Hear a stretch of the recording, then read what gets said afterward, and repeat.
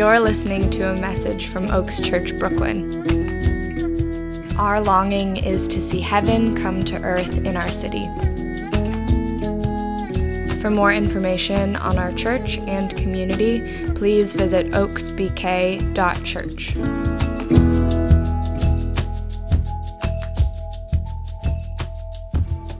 Good morning. Today's teaching text is from Leviticus 19, 9, and 10.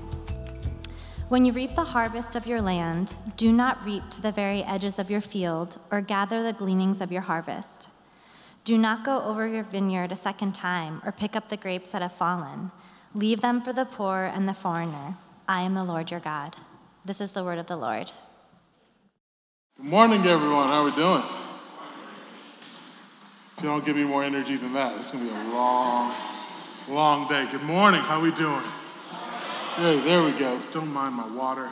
Just got super thirsty. I'm excited for this word today.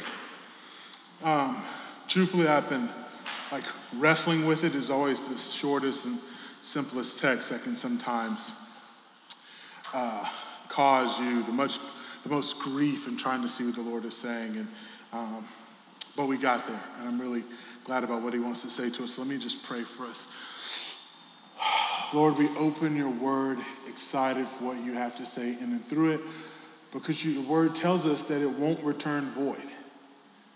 And you say that it is profitable for teaching, rebuke, correction, and training up in righteousness. So, Lord, may it be so.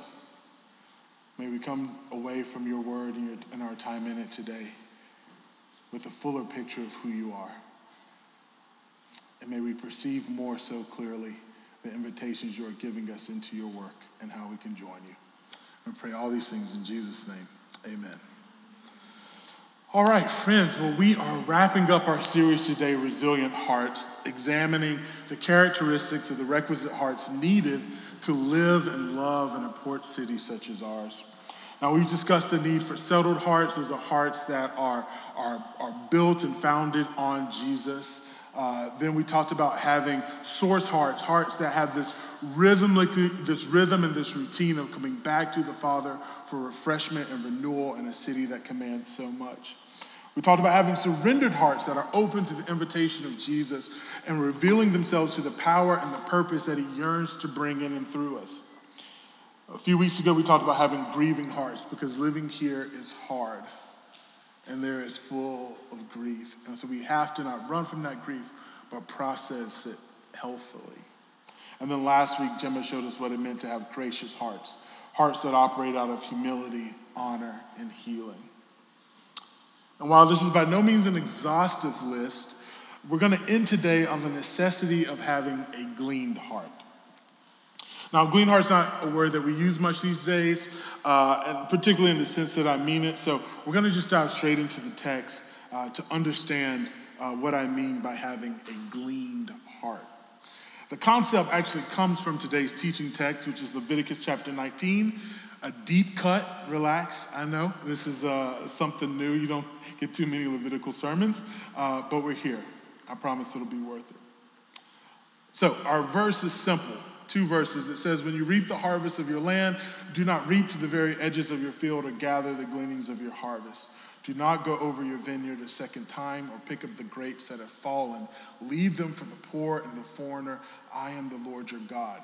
Now, on the surface, we have a simple command from God to take it easy on the yard work, or to intentionally leave a portion of the harvest for the needy. But I think when we examine both the cultural and the biblical context in which we receive this passage, it's going to make it a lot more richer. And I think we'll perceive an invitation I think God directly has for us as a people here today. So let's dive into this context. First, let's take the cultural context. Now, to understand what's happening culturally, it's first important to note that ancient Israel is what's called an agro-pastoralist society. That's a first-date way of saying they were a people that lived on growing crops and raising animals, okay? Now, the second thing to note is that unlike our current individualistic society where we value the individual or the person above all else, Ancient Israel didn't view people as individuals, but actually they were part of a kinship or a household group. I've been reading the research of a few anthropologists and some biblical theologians and archaeologists, because, that's fun. I actually really love it. But particularly, I have to shout them out the works of Dr. Carol Myers and Cynthia Schaefer Elliott. And these two women have done incredible work on unpacking what exactly the people of ancient Israel were like and why they did the things that they do. And one of the most particularly fascinating concepts has been this idea of them being a society that viewed not the person, but the group, right? The dominant societal structure for early Israel is the household. Now, the household is different from what we would say, which is family. When we talk about family, oftentimes we're talking about blood relations. Your mom, your dad, maybe some, those who are, through blood by marriage, right? Where I'm from, the country, we say your mom and them. So that it's just like everybody who you're kind of related to. But a household is distinct in that it covers not just those who are related by blood or marriage, but also those who are guests, who are slaves, who are hired helps. It's really defined by a shared residence and a shared commitment to domestic work, right? So it's everybody that's in this group making life happen. And again, by life we mean planting crops and raising animals, because this is how we live and this is how we survive. And so for ancient Israel, you were not just you were Joseph, son of Jesse, the tribe of Benjamin, right? You belong to a people group. Now, why is this important? Well, within these people groups, we basically have these three functions of how people related to one another. And those three functions were protection, procreation, and production. Now, the first two are very gendered, right? So men oversaw the protection of the household and livestock. This is a very important role. So much so we see the lineage just in 1 Timothy, where Paul is writing to Timothy and he says in chapter 5, verse 8, that a man who doesn't provide or look after his household has denied the faith and is worse than an unbeliever. This is rooted in this practice and belief that a man had a primary responsibility to look over those entrusted to his care, not just his family, again, but all those who worked under him, all the crops and the animals that were herded. Secondly, we had procreation. Clearly, obviously, this was the domain of the woman, and the highest honor of a woman during this time was childbearing. Now, this is not because their body could do a thing, but it was because survival was dependent upon the active participation of the entire household. Many hands make light work. And so the more kids that one could produce, the more that could be cared for, the more crops that could be managed, the more animals that could be herded. And so therefore, the more wealth you were able to maintain. Now, lastly, the production, though, was not a gendered domain. This was when we talk about the value of people one to another in ancient Israel, what we're talking about, whether man or woman, is what they're able to produce, what they're able to do, whether that's helping to maintain the house and keep it clean, whether that's to maintain the basic structure, whether that's to go get more animals or sheep. But basically what you're having here is that everyone played a part in all of the roles. So even when it came to things like harvesting, or when it came to things like planting the seed, this was work that was done by both men and women. Now, what does all that have to do with anything we're talking about today? The reason it's important to understanding this passage is because it helps us identify the heart of God. See, this law's chief directive was God's provision for those who were at risk and in need of family, those who were alone. This law is recorded 3 times in Scripture, here in Leviticus 19, once again in Leviticus 23, where it's basically written exactly the same: care for the poor, leave the gleanings of the field for the poor and the widow. And then once again in Deuteronomy 24. And let's read how that is listed there. So Deuteronomy 24, starting in verse 19, it says, "When you are harvesting your crops and forget to bring in a bundle of grain from your field, don't go back to get it. Leave it for the foreigners, the orphans, and the widows. Then the Lord your God will bless you in all you do. When you beat the olives from your olive trees, don't go over the boughs twice. Leave the remaining olives for the foreigners, the orphans, and the widows. When you gather the grapes in your vineyard, don't glean the vines after they are picked. Leave the remaining grapes for the foreigner, the orphans, and the widows. So, foreigners, orphans, widows, poor, what do all these people have in common? They are on the outside of community, not because of their gender or not because of their status. They're on the outside of the community because they're alone. They don't have a household. They are actually individuals. And so God is instituting a law to his people to care for those who are alone. And that's his heart, is to make sure that those who are distinct are able to be brought into the family and protected. And so he says to Israel, don't go to the edges of your crop. Intentionally leave behind your resources.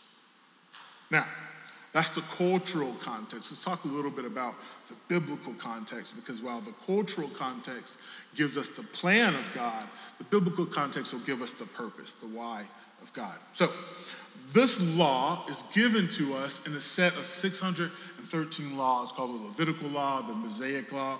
And these laws were ceremonial, moral, and judicial commandments given to the people of Israel. And they were given at a very pivotal time. So the first laws, we all know the 10 Commandments, were given at Mount Sinai just after the Israelites had come out of slavery in Egypt. All right? But if you go before slavery in Egypt, what you find is that the people of Israel were actually the people of a family, the family of Abraham and Isaac, right? And so now you had 12 brothers, of which one, Joseph, had been placed into captivity, had ascended to the ranks of second in command of all of Egypt. And under Pharaoh, he has given permission to bring his 11 brothers to settle them in the land of Egypt so that they could grow and prosper through then a famine.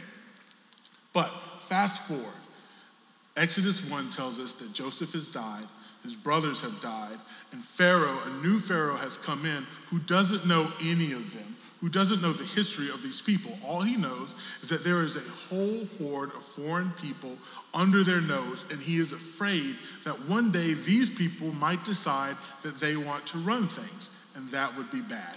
And so he says, we must enslave them. And so the Israelites, the family of Abraham, becomes the slave of Egypt.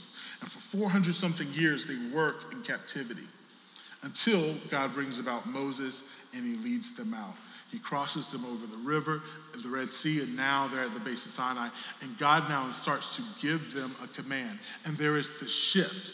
Before, they were a mighty family. Now they are a fledgling nation. They're more than just a family. They're this actual nation among other nations. They're a full-blown people. And so God is giving them a framework now, not just as a family, but as a nation, on how they will relate both to him and to each other. And this law that he starts to give them, these 613 rules, they serve two primary purposes. First, it was to set them apart from any other nation in the world. Exodus 19, 5 and 6, God says this, "Now if you fully obey me and keep my commandments, then out of all the nations you will be my treasured possession. Although the whole earth is mine, you will be for me a kingdom of priests and a holy nation." The second and the higher purpose is God is making plain to the people their insufficiency to be holy before him. And he's showing them their need for a Savior. Literally, when you look at the theme of Leviticus, where we find this verse, the theme of Leviticus is this. We find it actually in 19 in verse 2, where it says, God says, "Be holy because I, the Lord your God, am holy." Now, God is telling them they need to be holy, but he also knows that they can't. Why would you do that, God? Why give them rules that you know they have no chance of keeping? Well, he is doing this because God is setting the stage for the coming restorer of all things, Jesus. And so Jesus comes later to fulfill the law. We find this in Galatians chapter 3, where Paul says the law was put in charge to lead us to Christ, that we might be justified by faith. So, culturally, we see the heart of God, that he wants to provide for the lonely and the needy. biblically, we see the plan of God. God is giving us rules that point to our need for a Savior, one that he provides in and through himself in the person of Jesus. God is trying to set apart a group of people and make clear to them that they are a coalition of messed up people in need of a Savior. And they have these rules for these people who value being a part of a community of co-laborers above all else, that they must make sure to leave a portion of their most precious resources for those they are most likely to overlook. And if they do this, they will show what God is like and live fruitful lives. Here's the point.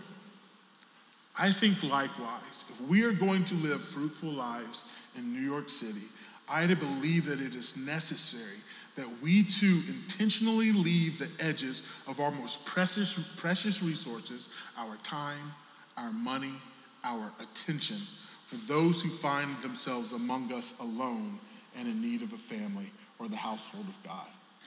And when we commit to this, we will find ourselves incredibly not cut out for the task in our own strength. But through the Spirit, we were able to become a blessed people that blesses people. Let me put it this way. Clean hearts are necessary because this city reveals our need for a household and the one God wants to provide for the lonely and needy around us. I'm going to say it one more time. Clean hearts are necessary because this city reveals our need for a household and the one God wants to provide for the lonely and the needy around us. I was my freshman year of college. I took a job at this camp counselor, this little camp in South Carolina where I'm from.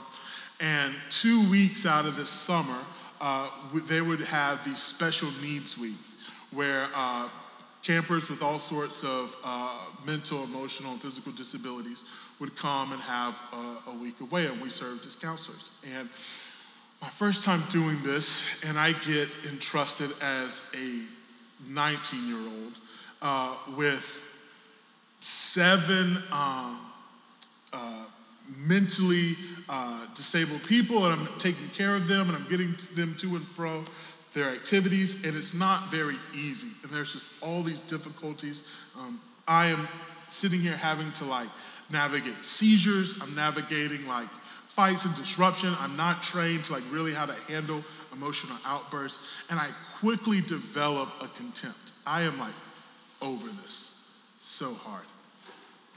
And I really start to resent these people that I've been called to lead. And I remember sitting there one day and I was just I cannot wait for this week to be over. And I found myself being curt and just not very nice.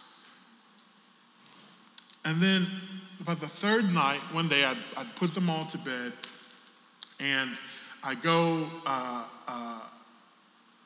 to rest and get some sleep, and I all of a sudden fall ill. I mean sick. I've never been this sick in my life. I am incredibly weak. I have this fever. I cannot even really move. And I am supposed to sleep outside of the cabin where these campers are staying.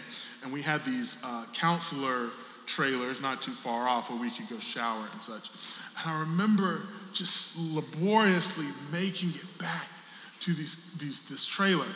And some of the other counselors, my friends, are there, and they see me. And I am worse for wear. And I just really need a shower because I don't smell good. And one of my roommates in this trailer, he looks at me and he says, "Man, I can help you. I'll help you shower." We were friends, but we were not naked friends. Okay? This was not a thing. But honestly, this tells you how sick I was. I was are you sure, man? I don't know about this. And he was "Dude, I've been doing this all week with people, so what's one more?" And so, he literally kind of helps me get into the shower, and he helps me get back to this porch where I'm supposed to watch. And I remember laying in this sleeping bag, and I'm shivering, and the Spirit of God just comes in, And he just kind of pulls me out of that scene, and he goes, now you know what it feels like to need help. Now you know what it feels like to need help. And how dare you treat my beloved with contempt.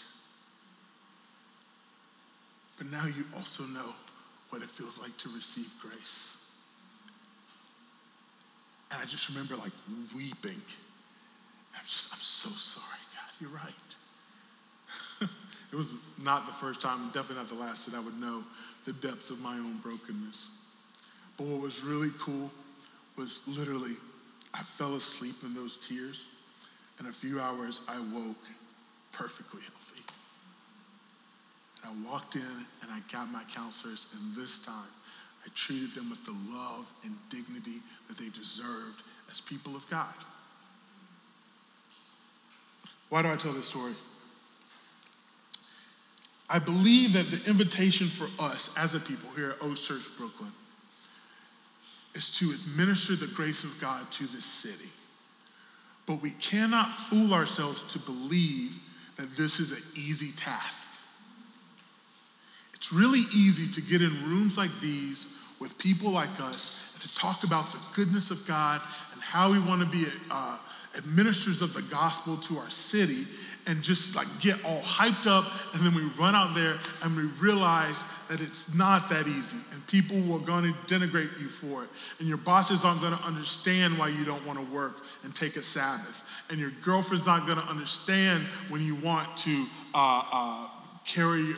give your body to God in holiness, and people aren't going to understand when you don't want to cheat, and it's going to be hard. And it's going to make you just want to give up. And it can also lead you to contempt. But if we rely on the Spirit of God and one another, I think we have a shot at it. I really think that we could be a people that God uses to bring about some true healing to this city. That we could really know what it means. You hear this all the time in churches where they say, man, you want to be the kind of church that when people leave, the community throws a fit. I've heard that so much. I haven't really seen it yet, but I would love to.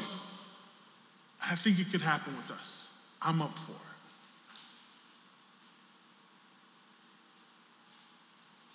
John 21, after Jesus restores Peter on the beach, Jesus tells Peter that he is going to, essentially he alludes to the fact that Peter is going to be persecuted later in his life. And at the end of 21, the scriptures say, John writes that Jesus said this to indicate the kind of death that Peter would have, that Peter, actually says this, let me just read it. Jesus said this to indicate the kind of death by which Peter would glorify God. And then he said to him, follow me. The invitation of Jesus is to glorify God. It's not to be happy. It's not to be free of pain. It's not to live comforted lives. The invitation is to glorify God. And sometimes glorifying God looks like enduring persecution. It looks like the cross. Oftentimes, it looks like the cross. So that's the choice that we have to make. But if we do so, there is a blessedness on the other side of obedience. So when we talk about the gleaning of the fields and what it means to have clean hearts, when we talk about intentionally being a people who don't max ourselves out, right? Who don't say, hey, it's God, I understand that, like, I understand you want me to do this clean thing, but here's the thing, it's better for my career if I work 60 hours a week. And since I work 60 hours a week, like, with the time I have left, I mean, I really should just spend it with the friends that I like, and why would I want to, like, yeah, it would be great to make time for people who are new to this city, or make time for this people who may need help in this city, but come on, I'm kind of maxed out over here. Give me a break. That's the temptation. But the invitation is to be a people that intentionally leave the edges of our time, our money, and our attention for those who are in the city and need a family and need a household. If you're a transplant, then you know how hard it is to survive here on your own. And if you're from here, if you're a homesteader, you also know how hard it is to be here. But you also have this invitation to make this place a true home for others. There's a Bible story. I've literally, I don't know if it's old age or fatherhood or something, but I will cry at the drop of a dime right now. Episode of This Is Us, I had to cut it off. This is too much. But I was literally reading Ruth the other day. Ruth is one of the shortest books in the Bible. It's 4 chapters. I highly recommend you spend some time with it this week. The end of Ruth is what got me. And that's very weird, as you'll see, because the end of Ruth, verses 21 through 22, basically says this. It says that Salmon fathered Boaz, Boaz fathered Obed, Obed fathered Jesse, and Jesse fathered David. And I remember just reading that and just went, oh, oh. And you're like, okay, come on now. Well, to understand why that caught me, so we've got to go back actually to the beginning, right? So how the story of Ruth opens is in chapter 1, we're introduced to a man named Elimelech and his wife, Naomi. And Naomi and Elimelech, they moved to Moab, and they have 2 sons. And their 2 sons get married to 2 women, one named Ruth and one named Orpah. Now, Elimelech, the father, remember, again, the protection of his household, he dies. So now it's left to his 2 sons to care for their mother and their wives. But the scripture tells us that those 2 sons also die.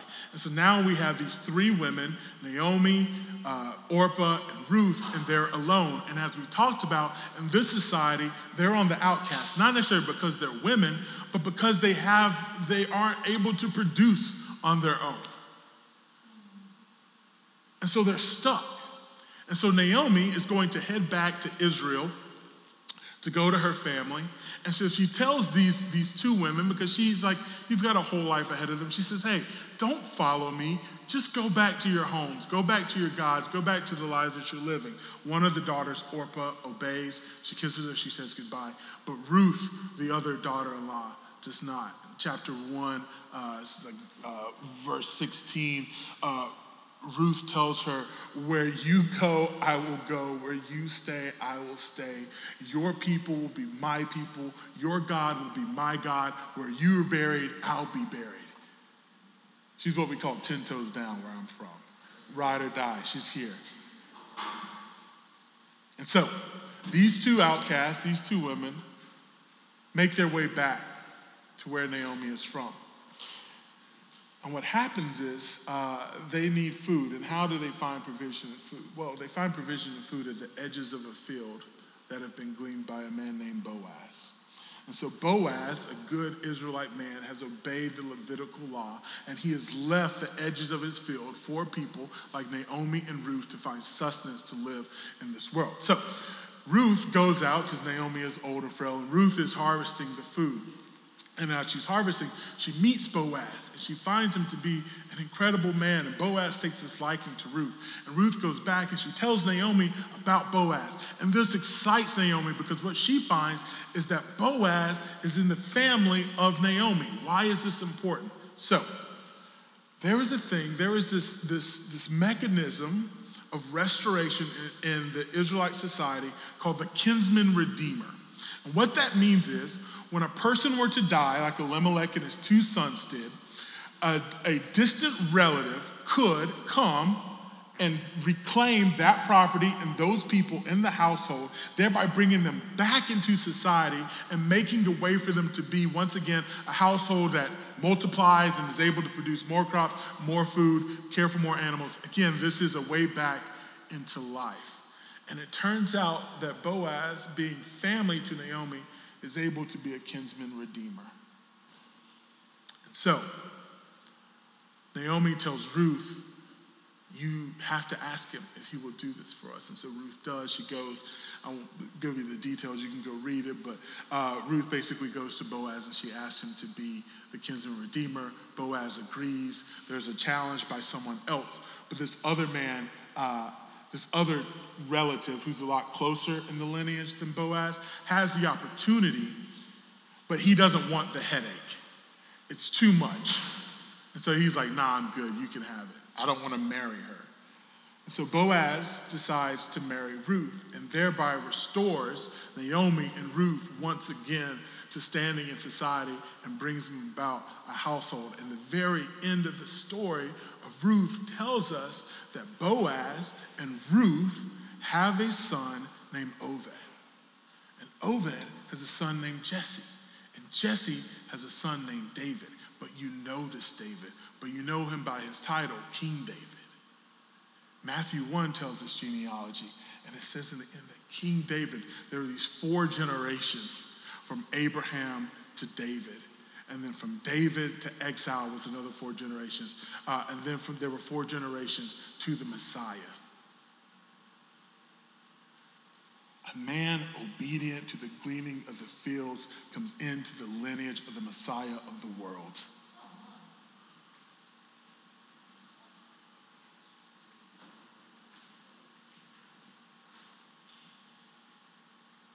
Now, the Messiah's already come, so I don't think we're going to bring about another Messiah.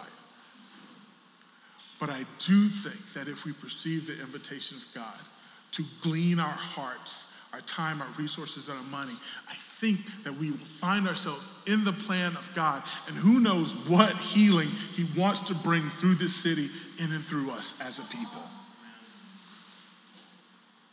He can literally change the world. He may just change Ainsley Street. I'm okay with that. We'll start there and see what happens. Ben's going to come back up.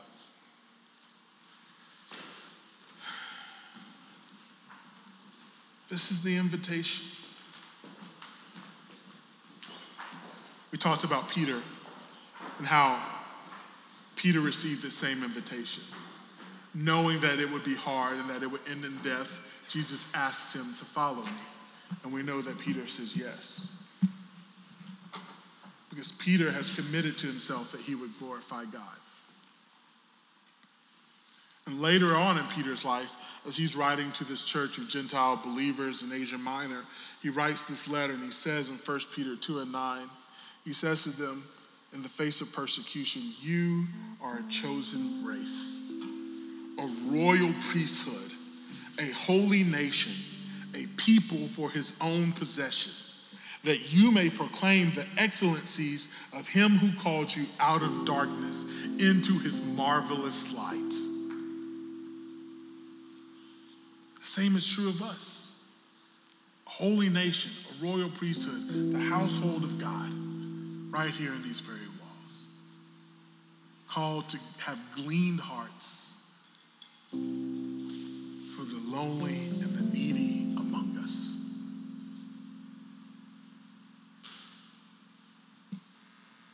Father, we pray that we would have the courage in the face of a countercultural move to say yes to your invitation.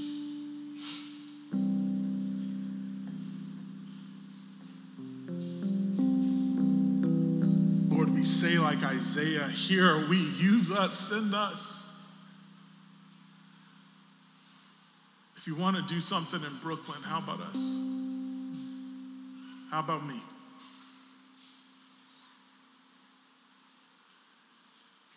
Lord, would you give us the fidelity of Ruth, who saw in the God of Naomi a true way to live.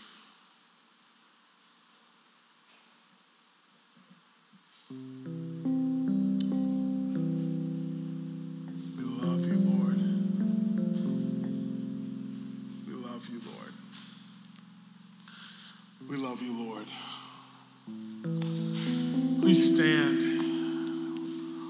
going to enter into worship. Again, these prayer rugs, if you're in the room, are here to use.